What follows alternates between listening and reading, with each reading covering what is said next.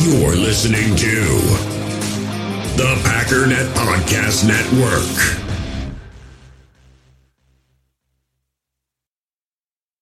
We all have smartphones, and we all know they're pretty amazing, but they also can be amazingly distracting, especially when we're around other people. So US Cellular wants us to reset our relationship with our phones by putting down our phones for $5. That's right, a company that sells phones wants us to put down our phones. And to see what we find, learn more at uscellular.com/built for us.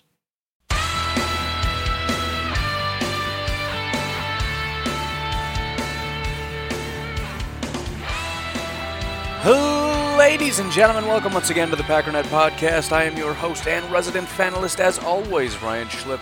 Check us out online, packernet.com. Find me on Twitter, pack_daddy. So if we were going in order, we would be doing the Washington Redskins today, but there's a little bit of a backlog of things that I want to touch on. I also really figured I should be doing some Super Bowl stuff today, but I'm not gonna. I can do a comprehensive thing tomorrow about the Super Bowl. I don't know. I do what I want, man, and I want to get caught up on some Packer stuff, so a little bit of a backlog of information. Maybe if by some miracle we're short on time, I'll do a little bit of a preface or, just kind of a late news and notes about what's going on before we do a dive tomorrow. If you haven't noticed, since I switched platforms, and I think there's just one ad running right now, which is nice, but I've been trying not to cut too much time in with my own stuff. But just a reminder to check the description. I did a very, very, very big post-Senior Bowl update on NFLBigBoard.com. I think maybe I'm going to touch... I am going to touch on that a little. Not right now, but I do want to kind of go over that just because the draft is part of what the offseason's all about. So kind of some quick news and notes about what happened and some of the stuff I saw as far as movement. But be sure to check that out if you haven't yet. It's going to be a really, really good resource for you as we get closer to the draft. There's also a phone number to get in contact with me. Actually, it's for questions and or if you have some comments or things that you want to air out on the show, and then I'll give my feedback on that. But if you want to go that route, that would be very much appreciated. But just be sure to check that out and see what all I got for you. But today, I want to catch up on a few things because the cool thing is, as we're going through this and I'm laying out some questions about our future opponents, some of those things are starting to get answered. There's only a couple so far, but I want to talk about them, make sure that we're fresh on what I had said before, some news about the Eagles and the Panthers, and then very briefly what that update tells us, as best as I can tell at this particular point in time. A little bit of Packers news, and I want to get into a couple different interviews. I know it happened a while ago, but there's the Wilde and Tausch interview with David Bakhtiari. And then I had a bunch of people that emailed me, or not emailed me, but, sent me messages saying, you got to listen to this interview about Jennings. It's really, really good. So I want to kind of go through that and talk about that a little bit. Then we'll talk about Big Board and maybe a little bit of Super Bowl, and that should about wrap us up, huh? So anyways, the first bit of news is that Julius Peppers is officially retiring, which is nice because I was just stunned that I had not heard anything about it yet. Every time I'm doing mock drafts, it's like, he's gone, right? I can just assume that it's okay to get you guys edge rushers because Julius Peppers has to be gone, doesn't he? And I didn't know the answer to that question. So definitely an end of an era. Great football player. He had some kind words to say about the Green Bay Packers. Just a class act. One of the greatest to ever play. Absolute guaranteed Hall of Famer. Guy hardly ever missed a game. If he ever did. Jeez, look at this guy. It's great enough to have a guy like Brett Favre, but when you have such a physical... Well, I suppose he's not getting quite as hit. But look at this. From 2018, he played 16 games at the age of 38 years old, going all the way back to 2008. So we're talking a 10-year span, technically 11, where he didn't miss a single game. 2007, he played 14 games. And then 2006 through 2003... that span was all 16 games. 2002, which was his rookie year, he played 12. I don't know if that's due to injury or if that's just because he's a rookie and didn't get as much playing time, which I would doubt because he's Julius flippin' Peppers, man. He would have probably started out of high school. But as a rookie, 12 games, 12 sacks. I mean, that just kind of set the tone for this guy's career. Only 7 years in his entire career did he not get double-digit sacks, including this past year when he only got 5, which was the second lowest of his career. No idea what happened in 2007. I mean, 14 games, but he only had 2.5 sacks. So I don't know what's going on there. But anyways, fantastic guy, and it answers another question for us. That's one less person we have to be concerned about when we play the Julius Peppers, which might as well call them that. When we play the Panthers, who are in a bit of a bind, as I mentioned, at the edge rusher position. That is a team that has a good amount of their identity tied up in their defense, and especially up front, they need to get stronger. They're allowing that to deteriorate. I've talked about that a lot with a lot of different teams. You have an identity, you have to stick to it. Seattle's identity is defense, they're letting it erode. Green Bay's identity is offense, we're letting it erode. Minnesota's defense. I don't know what it is, man. There's something about a team's DNA that surpasses generations. You know, how many years now have we seen the Bears go out and get quarterback gurus and all these different guys, and even Matt Nagy, he did a good job with the offense, but this team was never going to be anything, I'm talking about the Chicago Bears, until the defense got back to being the monsters of the Midway. It was Vic Fangio and Khalil Mack and all the guys on defense that got the Bears where they are. It's the same with the Vikings. They have, you know, the offense looks real good, but it's that dominant defense, that purple people eaters defense that just, I don't know what it is.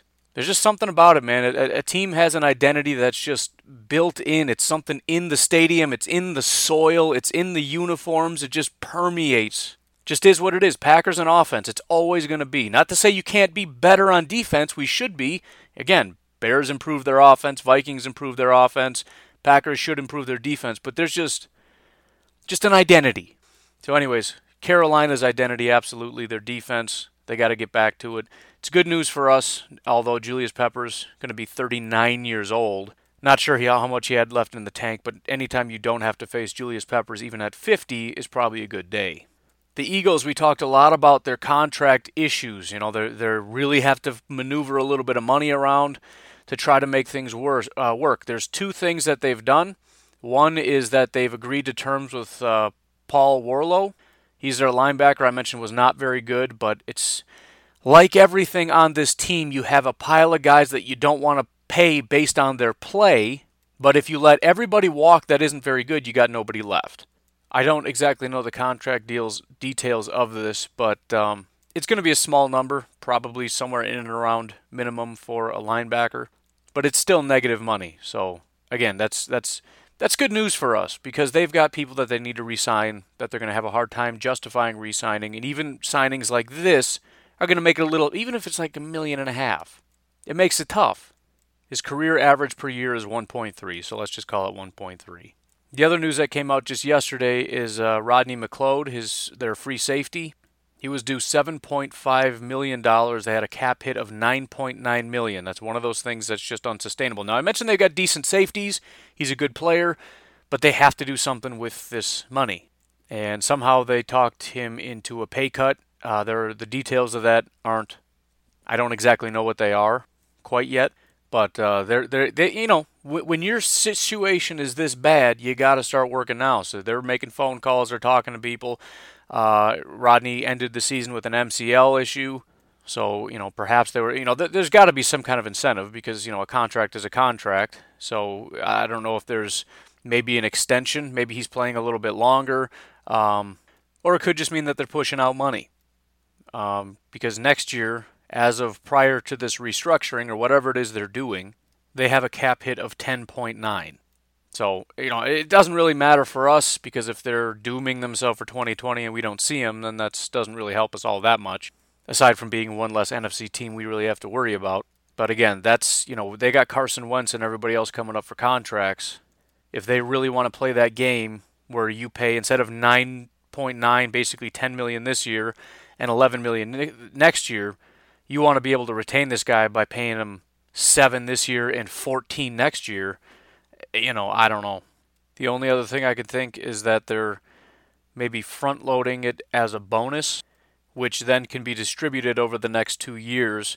But also because it's a cash payment now, I believe that counts against the fully guaranteed, meaning possibly by next year your dead cap money goes down, which is only 2.4 next year, but you're in a situation where your total cap hit, if you keep them, ends up being like 14 million, but your dead money is only like $1 million, so you end up just having to let him go because that's the only financially prudent thing that you can possibly do. But from a player's standpoint, why in the world would you and your agent ever allow that to happen? Because you know what you're doing is basically saying I'm getting cut next year. Unless you're okay with that, because again, you're getting cash now, you're getting cut next year, so you take it as basically a 1-year deal with increased cash. So $7.5 million in base salary, and then they push you another, a roster bonus of $2 million on the table. So you just take $2 million, throw it in the bank, and then you play lights out and go get signed somewhere else next year. I don't know. But anyways, they're making moves, and they've freed up a little bit of money. The details aren't for certain quite yet, but they're working on it. And again, as of right now, the only thing we know for sure is that I believe they were, $18 million in the hole, and they're going to save about $18 million from getting rid of Nick Foles, meaning they're at about zero as far as what we know for sure. This pushes them up, a few million bucks. So we'll keep an eye on it. We all have smartphones, and we all know they're pretty amazing, but they also can be amazingly distracting, especially when we're around other people. So US Cellular wants us to reset our relationship with our phones by putting down our phones for $5. That's right, a company that sells phones wants us to put down our phones. And to see what we find, learn more at uscellular.com/built for us. Some very minor coaching news. It was officially announced about Menenga being the special teams coordinator. That's not really news. But apparently there's also some lower level guys that were brought in. 2 quality control coaches for Mike Pettin by the names of Wendell Davis and Christian Parker. I suppose I probably could have just went with Wendell, but I don't know. I like Wendell. We're going with Wendell. Anyways, Coach Davis, not a whole lot. He spent his first 3 years as a graduate assistant at the University of Georgia on the defensive line, which is a pretty big move, I suppose. Granted, quality control coach isn't much, but having looked at a lot of coaches over the years, usually you are a graduate assistant and then some other, I guess it's about as low level as it can be. I just would assume he'd still be in college, probably staying with Georgia. Don't know a huge amount else about him. I did find Wendell Davis. I got to pick a lane, man. I can't do this. Going with Wendell now. I'll keep you posted. But I did find a Wendell Davis that played linebacker for Arkansas. And the dates aren't super crazy. He would have ended his college career in 2009. According to what I've seen, it would have been about 2016 that this guy started his, coaching-ish career with Georgia. So relatively big gap there, but who knows? Maybe he went to school for something. Maybe he's been working his way up. I don't really know. Maybe it's a completely different guy. But you have a linebacker with the same name as a guy who shortly thereafter is trying to become a defensive coach. I don't know. But the only other interesting tidbit is that he was a defensive line, analyst or something. There is a guy, according to NFLBigBoard.com, he's not even necessarily draftable, but we'll see what happens, by the name of Mr. Jonathan Ledbetter, Georgia defensive tackle. So if nothing else, get a little bit of insights into that young man. Matter of fact, I'm going to watch some highlights, and I'll be back in a minute. Hilariously, as I watched that highlight video, as soon as if you go to NFL Big Board and look up Jonathan Ledbetter, no H, Jonathan, and click on highlights, it's Eye of the Tiger by Survivor. So, very lame and cheesy by whoever made that, but I appreciate it. But he's somewhat of a tweener. He's a guy that plays defensive tackle, and then they put him out on the edge. Anyways, that was interesting. The other quality control coach, Christian Parker, formerly a defensive backs coach in college, also defensive analyst for Texas A&M. So pretty big schools, pretty big and competing schools. As far as Texas A&M, they've got some good players, mostly offense to begin with, but one of my favorite guys that I've been watching recently, Mr. Dalen Mack, defensive tackle, Texas A&M. The guy's a stud, man. I dig me some Dalen Mack. It's another guy you should definitely check out. But also Kingsley Keke, defensive tackle, Landis Durham, edge rusher, Tyrell Dodson, linebacker, Otaro Alaka, linebacker. Some of these guys probably won't even be in the NFL, but a few guys out of Texas A&M that we got a little bit of insights into now. And boy, oh boy, that would be awesome if we got Dalen Mack. Nobody cares, but I care. There's also another guy that I've been talking about at defensive tackle that we're going to talk about a little bit later when we officially get into this. You know what? Let's just do it now since we're already here.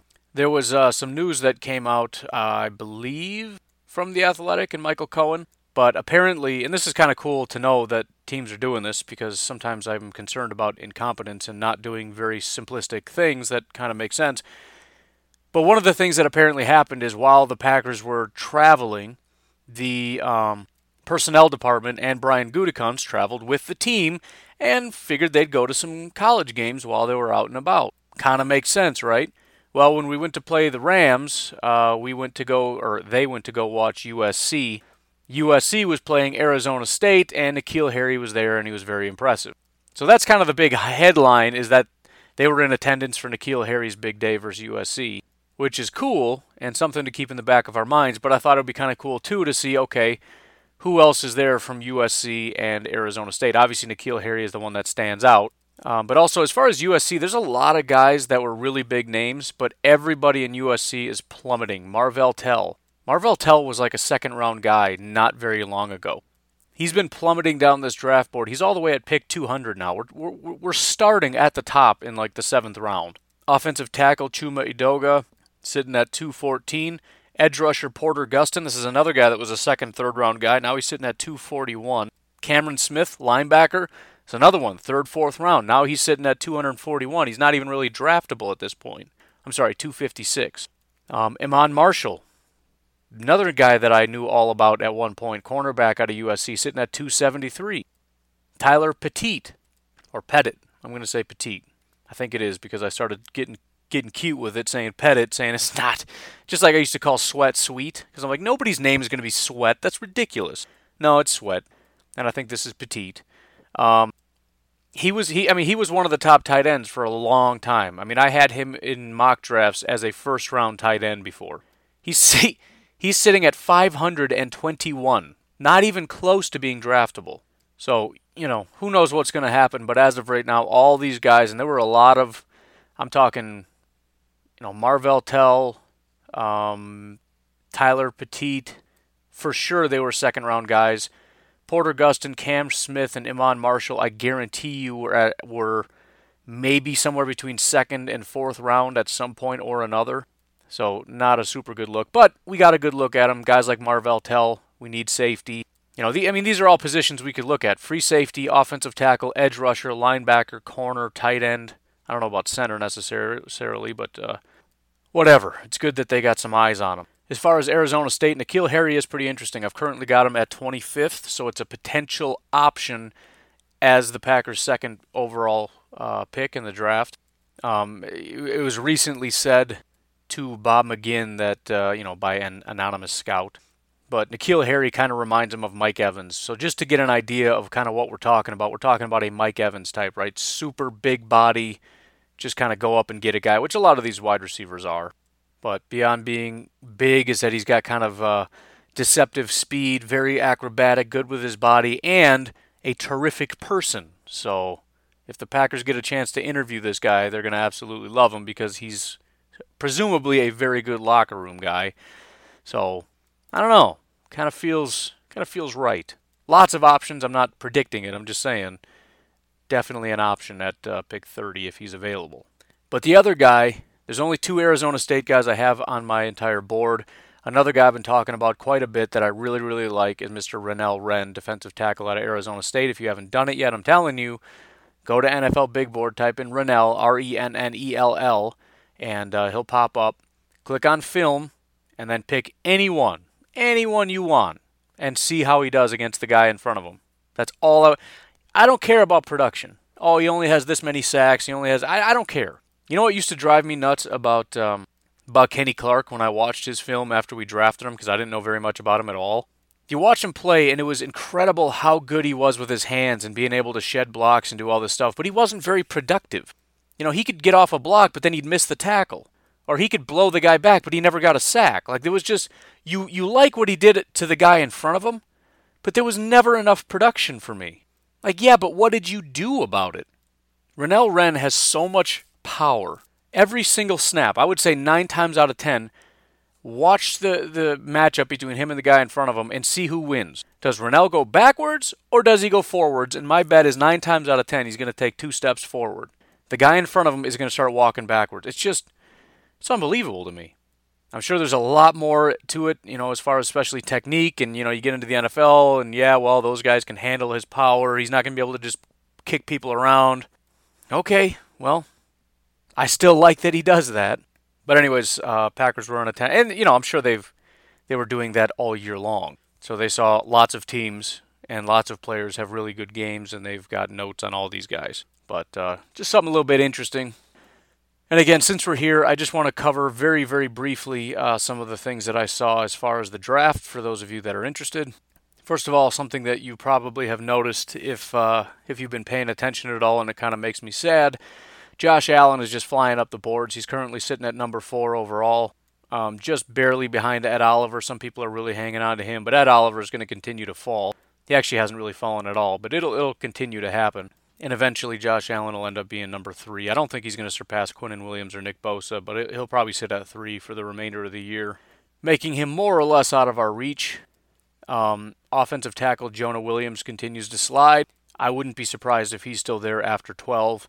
It's just, you just keep hearing things, and it's just constant positivity or negativity. Josh Allen is just positive, positive, positive.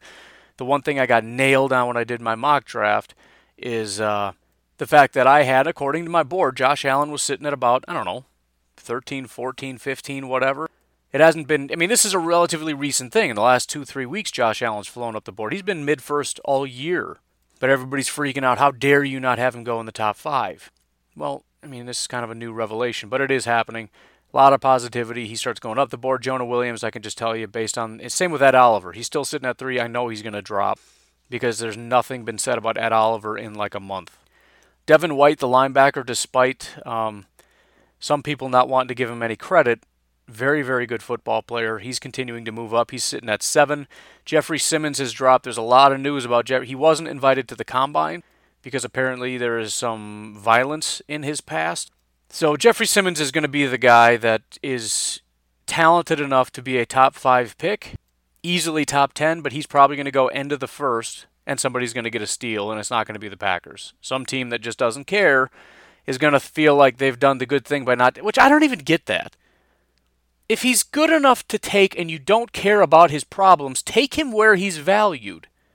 I don't understand the mentality that, well, we let him slide after the first one because we just don't accept that. However, in the second now, it's like we've paid our penance by not taking him in the first. This shows our disapproval by taking him in the second, so there you go. I don't get it. You either care or you don't care. It's like Joe Mixon. He knocked a woman out cold, hit her right in the jaw and knocked her straight out. If that doesn't bother you, then draft him. If it does, which it should, and he shouldn't be allowed in the NFL, then take him off your board. I'm not impressed that you let him slide around. That doesn't mean anything. You still drafted the guy. I don't understand that at all. I suppose it's you could look at it as how much do I care? So you have some teams, presumably like the Packers, who would probably say, I'm just never touching this guy. Then you have some people saying, at what point is it worth it? In other words, yeah, I'm willing to draft him and overlook it, but, the media backlash is going to be kind of tough, but kind of where the value sits, his value eventually. With every pick that he doesn't get picked, his value is going through the roof. Right? Again, we're talking about a top 5 talent at pick, 38? At some point, it's like, you just can't pass it up, I guess. But I don't like that that's a thing. Like, haha, you slid. It's like, what do you mean, haha? He got drafted, and he's going to be a stud, and he's going to make millions and millions of dollars. Ha-ha, nothing. Whatever. Greedy Williams is another guy that's sliding. I've been predicting that for some time now. It's one of those things. He's built like a top-end corner, so everybody liked him, but everything you heard from scouts is that I don't know why he's seen as like a top 10 guy. He's not a top 10 guy. Byron Murphy, cornerback out of Washington, is sliding up. So Greedy Williams drops to 10. Byron Murphy jumps up to 9. Rashawn Gary, don't understand it. He keeps moving up. I just don't get it. Deontay Thompson continues to fall, and he will. Quarterbacks are starting to move up. Dwayne Haskins Everybody wants to talk about Kyler Murray, but almost every single big board that I can find has Dwayne Haskins ahead of Kyler Murray. I don't know how long that's going to hold up, but it's pretty unanimous on every single board that I can find. Dwayne Haskins moved up 4 spots to 15. Kyler Murray moved up 2 spots to pick 24. Christian Wilkins, Clemson defensive tackle, moving up 4 spots to 17. I don't really understand any of the Clemson guys. I really don't. I know I'm kind of alone in this, but I just, they're in my opinion, they're overhyped. I'm not saying they're bad. They're not nearly as good as the hype. Brian Burns is falling. He dropped 3 spots. Montez Sweat only moved up 1 so far. Some of the boards didn't quite update quite yet. I'm guessing he's going to continue to climb, considering his day. Tight end Noah Fant is falling. Finally, thank you, because he's been like top 15 this entire process, and every time I mock him somewhere, people are like, why are you doing that? He's not good enough for that. It's like, I don't know, man. It's my board. Leave me alone. Cody Ford out of Oklahoma, an offensive guard. We haven't had offensive guards that are prospects for the Packers. Cody Ford, offensive guard out of Oklahoma, has jumped up 11 spots to pick 23. So suddenly, we've got a really talented guard that we could be talking about at pick 30-ish. If he continues to jump up, I can't imagine we would take him at 12, but we'll see what happens. Talked about N'Keal Harry, Dexter Lawrence, and Greg Little, defensive tackle and offensive tackle, are in the first round. Mack Wilson is falling. TJ Hawkinson, tight end out of Iowa, jumped 11 spots to pick 30. And then the last 2 guys in the first round, Jawan Taylor, offensive tackle out of Florida, jumped up 19 spots to get in here.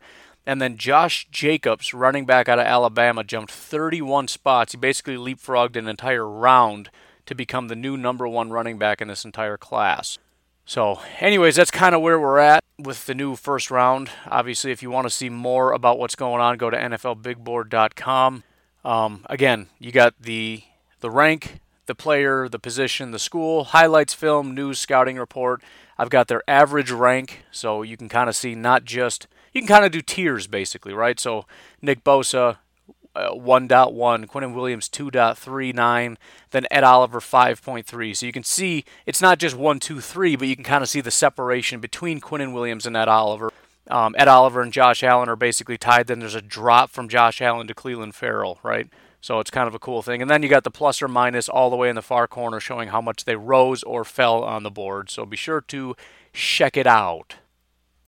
In the hobby, it's not easy being a fan of ripping packs or repacks. We get all hyped up thinking we're going to get some high-value Jordan Love card, but with zero transparency on available cards and hit rates, it's all just a shot in the dark. Until now, introducing slab packs from arenaclub.com, the only repack that provides real value, a complete view on all possible cards, and clear hit rates for each one. Now when I buy slab packs on Arena Club, it finally feels like I know what I'm getting. And honestly, the best thing for me and my son is the fact that we're kind of novices into this. When I walk into a card shop with my son, and a card says it costs $40, kind of just taking his word for it that that's a good value. So I appreciate the transparency on grading, as well as just getting excited about seeing what you could potentially get. Right now, you can get 10% off your first purchase by going to arenaclub.com/packdaddy. Wow, that's crazy offer. 10% off a $400 slab pack. That's $40 right there. Anyways, that's arenaclub.com/packdaddy for 10% off your first purchase.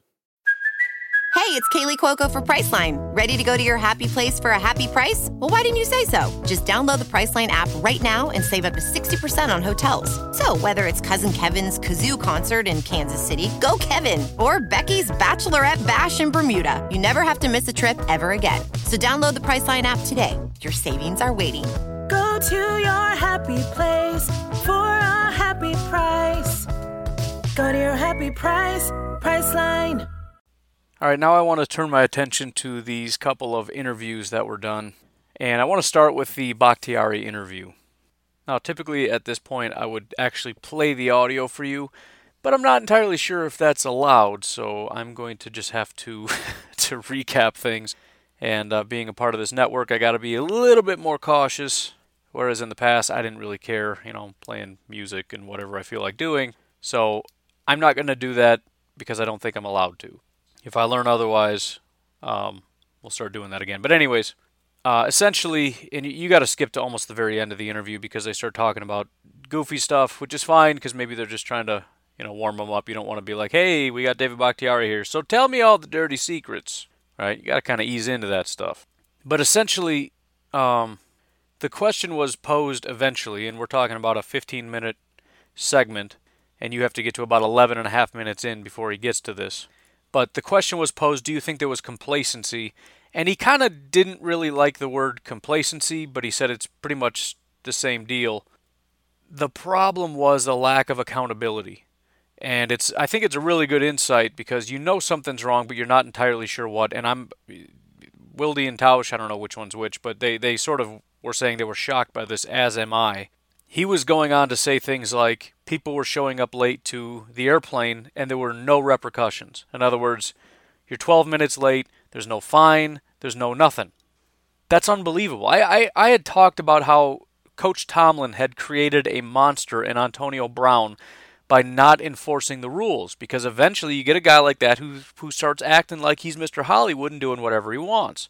I think that kind of stuff manifests itself in different ways. Some people, you give them leeway and you get yourself a David Bakhtiari who's like, you know what, just because I have to, I'm going to be here on time, I'm going to do the work, I'm going to do this, that, and the other, and that's how you get a guy like David Bakhtiari who, despite a lack of rules, still is playing at an optimal level. Some guys you get are Antonio Brown. They'll take advantage of you, right? You're not going to tell me what to do, then I'm going to start making my own rules. I'm going to start going out. I'm going to start staying out, partying, having fun. Woo! Dyeing my hair, all kinds of goofy colors, bleaching a mustache, whatever kind of nonsense I do what I want. I'm going to bring my jiu-jitsu coach on the field. I don't even care. I don't think there was a lot of that with the Packers, but what you get is sort of that complacency aspect. And I talked about it before, where you see this kind of stuff in life. You get it at your house. When you start getting lax on the rules with your kids, what do they start doing? They kind of don't do it as much. And then it gets worse, and it gets worse, and it gets worse, and then it starts to bleed into their siblings, and they start not doing their stuff because so-and-so's not doing her stuff, so he doesn't have to do his stuff. And then and it grows and grows and grows and grows until somebody kills it. Until you finally, man up or woman up as a parent and say, all right, enough is enough. I've told you 50 times you're going to do it right now. And you hold to that. Same thing happens at work, right? You got one person who doesn't really do as much, and then the person who sits next to him is like, well, he's not doing very much, so I'm going to maybe hang out and do this. And then just in general, there's a more relaxed feeling around the office. And unless and until somebody comes in and cracks the whip and says, this is a serious problem and it's going to stop, it just kind of continues to grow. And maybe it finds a leveling off point because you got some people who are going to just continue to do what they're doing. You got some people that'll only take it so far. But point is, you're not getting maximum productivity out of everybody. And again, when we look back on the season, you get to see different people putting in different amounts of effort, and this is the kind of stuff you heard from HaHa Clinton Dix saying everybody kind of has their own agenda. Everybody's doing whatever they want. Everybody's got their own goals, their own vision for what they want. Some people are being selfish. It's about me and my money. It's about me and this. It's about this. It's about that. Because there wasn't a general focus. There wasn't a here's the way it's going to be and that's that. McCarthy and this staff basically just said, here's the general outline of what practice is going to look like. I'd like you to be here at this time, but if you're not, I'll just, give you a disapproving look and maybe mope around. I don't know what he was doing, but it's pretty shocking that a guy like Mike McCarthy, who seems like a hard-nosed guy, it seems like he just gave up, man. I mean, I can't imagine it's always been like this. Maybe it has, and they got away with it because they had a really good group of guys that just pushed when nobody was pushing them. But it's unbelievably unacceptable, and I couldn't be any happier that everybody, for the most part, got fired. There has to be a standard that's so basic, and not just rules, but a combined vision for the team. Everybody has the same focus, not just, you get to pick set your own goals. What do you want? Do you want a Super Bowl? Do you want more money? Do you want to get in shape? Like, we can get you in shape and get you healthy. No! We all have the same goal. And if you're not a part of that, and that goes for the players, that goes for the assistant coaches, the GM, the head coach's executive assistant, it's a secretary. That's what it is, man, all right? Fluff it up all you want. Everybody is on the same page, or you're not a part of what we're doing here. That's like football 101, man. That's like head coaching 101. That's GM 101. We have a vision and a focus. And if you listen to guys like LaFleur even, and you listen to McCarthy, he gave a good talk. Thank you. He gave a good talk about, we have a culture here and we have expectations and we have this and that, but apparently he wasn't living through to that. Because you got guys like David Bakhtiari sitting on a plane. The plane's not taking off because so-and-so doesn't feel like showing up on time. And he's saying to himself, I don't know if he ever said anything verbally, but he said on this program, you need to let people know you're either here on time or we're closing the door and taking off without you. Or at the very least, there should be fines. There need to be repercussions. You got players saying this needs to happen, and it's not happening. And that creates tension. It creates division, which there shouldn't be any. Players shouldn't have to take it among themselves to be angry toward or talk to or doing any of that stuff toward other people. And you got Aaron Rodgers getting bitter, and you got some of the older guys who are putting in the work, like Rodgers and Bakhtiari, some of the other linemen, some of the defensive guys that have been around that know how to do hard work and understand the importance of doing this stuff, that sort of just develop this hostility toward the people that aren't pulling their weight. Because that's all they can do, because nobody's forcing anyone to pull their weight.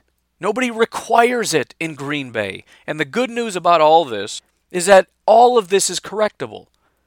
And again, when we do a post-mortem on the 2018 season, when we do an autopsy and say what went wrong, what happened, all I want to see are fixable things. If you come to the conclusion that Aaron Rodgers is the problem and he's over the hill and he can never do it again, we're doomed. I want problems like this. I want to find out that McCarthy was the problem and his staff was the problem and the lack of accountability was the problem, that we have talent, we just had a bad attitude, we didn't have focus, we didn't have a vision, because that's something a new head coach can instill on day one. Fixed. Today, it's already fixed. What's next? So it's shocking and it's upsetting that was going on for so long, all these wasted years, but it's good news because starting today, that's over with. At least it better be. And I'm sure as LaFleur goes through, I'm sure he heard that interview. I'm sure Murphy and Gutekunst and all the staff have talked to, because, they talk to players. Remember, we talked about it before, how they had a representative from each position. I would be shocked if David Bakhtiari wasn't a representative. I'd be shocked. And the thing is, the representatives are like the leaders of the position group, and the leaders are going to be the guys that were accountable, that were putting in the work. And I guarantee you there's going to be a common theme that said there wasn't accountability on this team. And that went into their coaching search, meaning that was a pivotal question going toward Matt LaFleur, and his answer about how he handles those situations was good enough for the Packers to offer him a job next day. So it's all good news. That doesn't mean everything's perfect, that I'm not guaranteeing a Super Bowl. There's still holes, there's still problems, all that stuff. But as I've said before, this team is way too talented to have performed the way they did. And if you want to know the problem, I'm telling you what the problem is. David Bakhtiari just told us what the problem was. The lack of energy, the lack of effort, the lack of communication, the lack of cohesion. This is it. This is all it takes. A coach that doesn't care anymore is all it takes. A coach that doesn't hold anybody accountable anymore is all it takes. That was the problem. That was a problem, but a major problem. So, all good news. All very good news. And not only is LaFleur going to change this, but presumably this is something that they focused on going forward. Everybody understands the mission. Everybody understands what is expected beyond just the X's and O's, beyond the track record. This is what's important. We have a common vision. We have a common goal. We need to instill discipline and this and that and the other thing. They understand. LaFleur and everybody understand the situation. Obviously, Mike Pettin understood the situation as far as all this was going on. So they understand there's going to be some transformative things that need to happen. And there could be a little bit of pushback. It's not easy to go back, when you've been having it pretty good for a while, especially for guys like Clay Matthews who maybe weren't putting in the work. He's a veteran, he's been around, but maybe he kind of jumped on the wrong side of that train. I could be wrong. It could just be an age thing. But the point is, there are some players who did take advantage. There are some players who decided, hey, I'm not going to get in trouble for it, so what if I roll out of bed late and get there late? I don't care.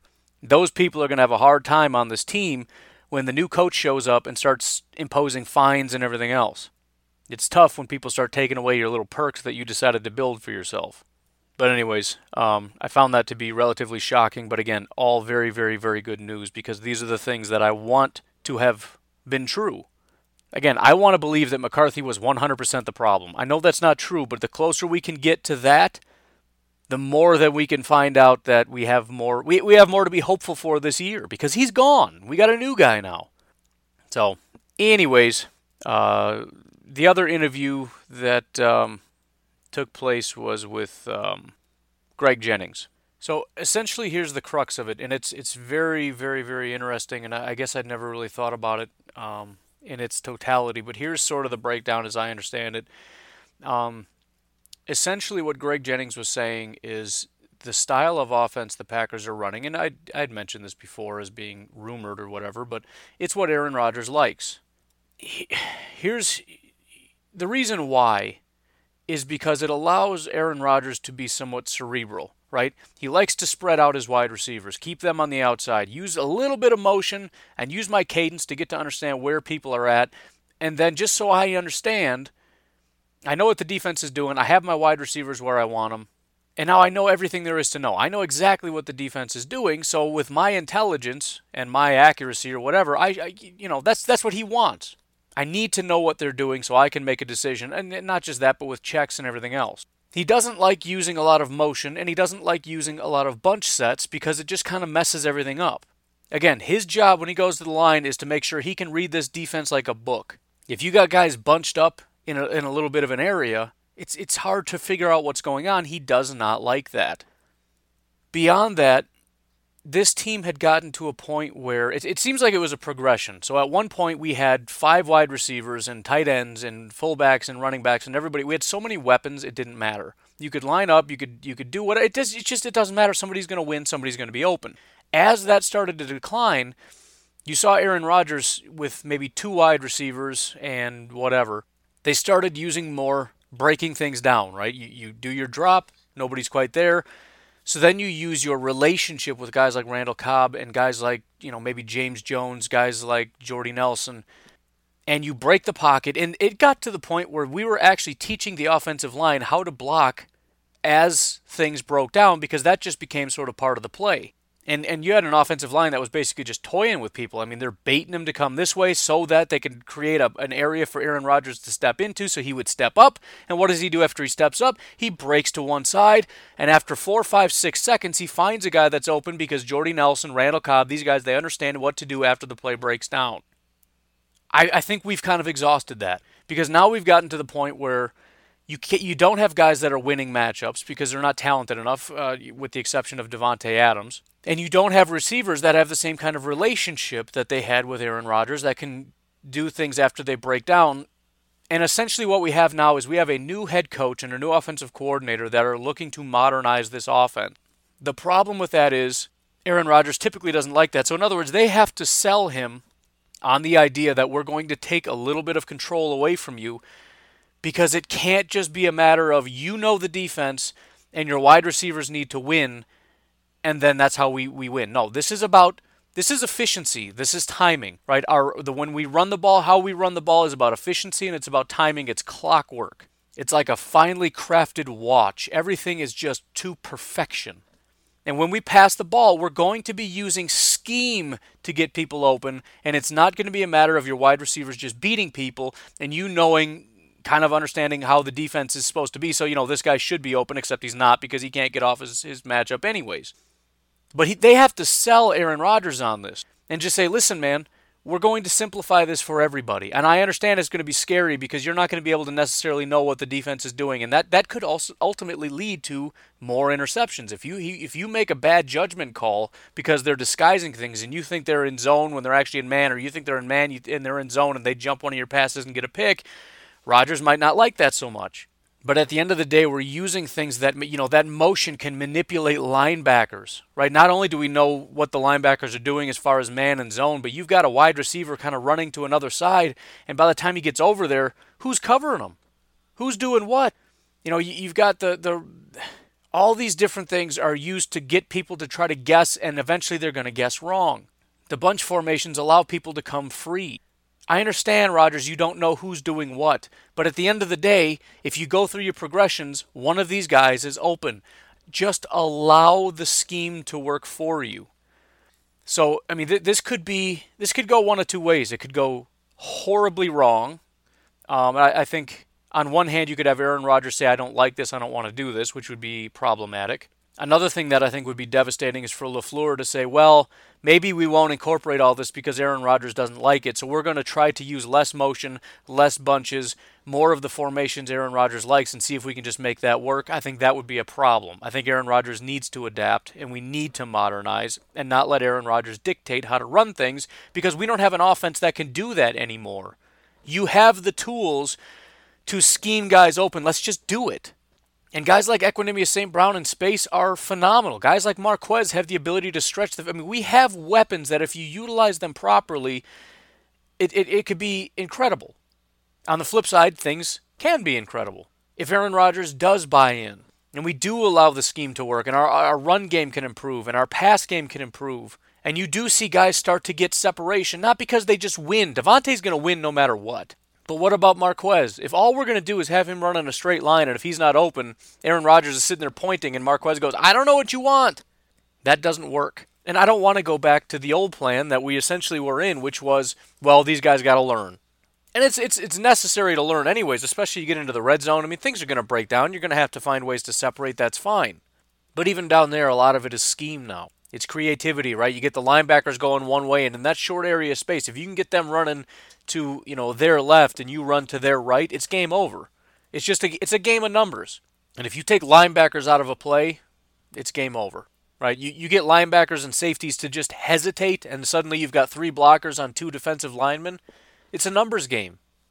The Packers never played the numbers game. They just went toe-to-toe and said, I don't care if we're evenly matched up, we're going to beat you. Well, the problem is we're not beating anybody anymore.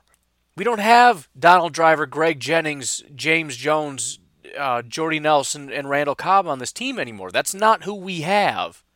So I find it interesting, and we'll see. I mean, Aaron Rodgers seems to be excited. So hopefully it's a misread to say that he does or doesn't like certain things. It's easy to like things within a certain system, but it's also easy to say that he could potentially just be okay with this. Like, maybe this is what he wants. Maybe he wants to modernize. Maybe he wants to get away from that system. And in Mike McCarthy's system, I don't want bunches because the way that he runs it or whatever, I need to be able to read the field.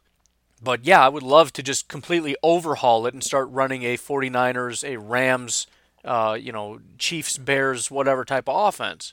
Give me something else to learn. Teach him the philosophy and the understanding of it. In other words, you still are going to need to be very cerebral, but in a different way. Here's the way I need you to start understanding things. Here's the way I need you to start reading things. Rather than just, basically going through the motions and trying to wait for the play to break down so that you can start scrambling, and that's when we start having fun. Now, forget that, man. The ball's coming out. That's the goal. We want this ball coming out in 2.4 seconds. End of discussion. So it'll be interesting, and Aaron Rodgers, he doesn't really pull punches anymore, so you hope to hear a lot of positive things. I think the relationship between LaFleur and Aaron Rodgers is going to be very, very important. So far things are good, but the honeymoon phase is going to end at some point, and I think when the metal meets the road is going to be times like OTAs and things like that, where you got a guy like Aaron Rodgers who's going to walk into the building with the attitude that I already know everything, and LaFleur's going to come in and say, dude, you know nothing anymore. You know not a single thing about how to play football, not with my scheme. We got to start from the ground up, and we just really need Aaron Rodgers and everybody to embrace that. So that's going to be a big thing for us moving forward, and hopefully it's very seamless. Hopefully he embraces it, and there's no issues. So, anyways, I'm going to leave it at that. You folks enjoy your Saturday. Tomorrow, obviously, we're going to be talking Super Bowl. So take the day and try to figure out how much food and what kind of food you want to eat, because, what else matters in life? I'd like to do something crazy, but it's probably just going to be pizza. Maybe like 3 kinds of pizza, but still probably just going to be pizza and wings and French fries and maybe tacos. But, nothing crazy, probably nachos. I've got this chili cheese stuff, so I'll probably make like chili cheese nachos. But, again, just keeping it simple. I got pretzels. Ooh, I can make those meatball things. Those are really good. But, just a basic day. Nothing too crazy. Cheese sticks. I want cheese sticks. Ooh. But should be fun. Anyways, you folks have yourselves a fantastic Saturday. I'll talk to you tomorrow. Have a good one. Bye-bye.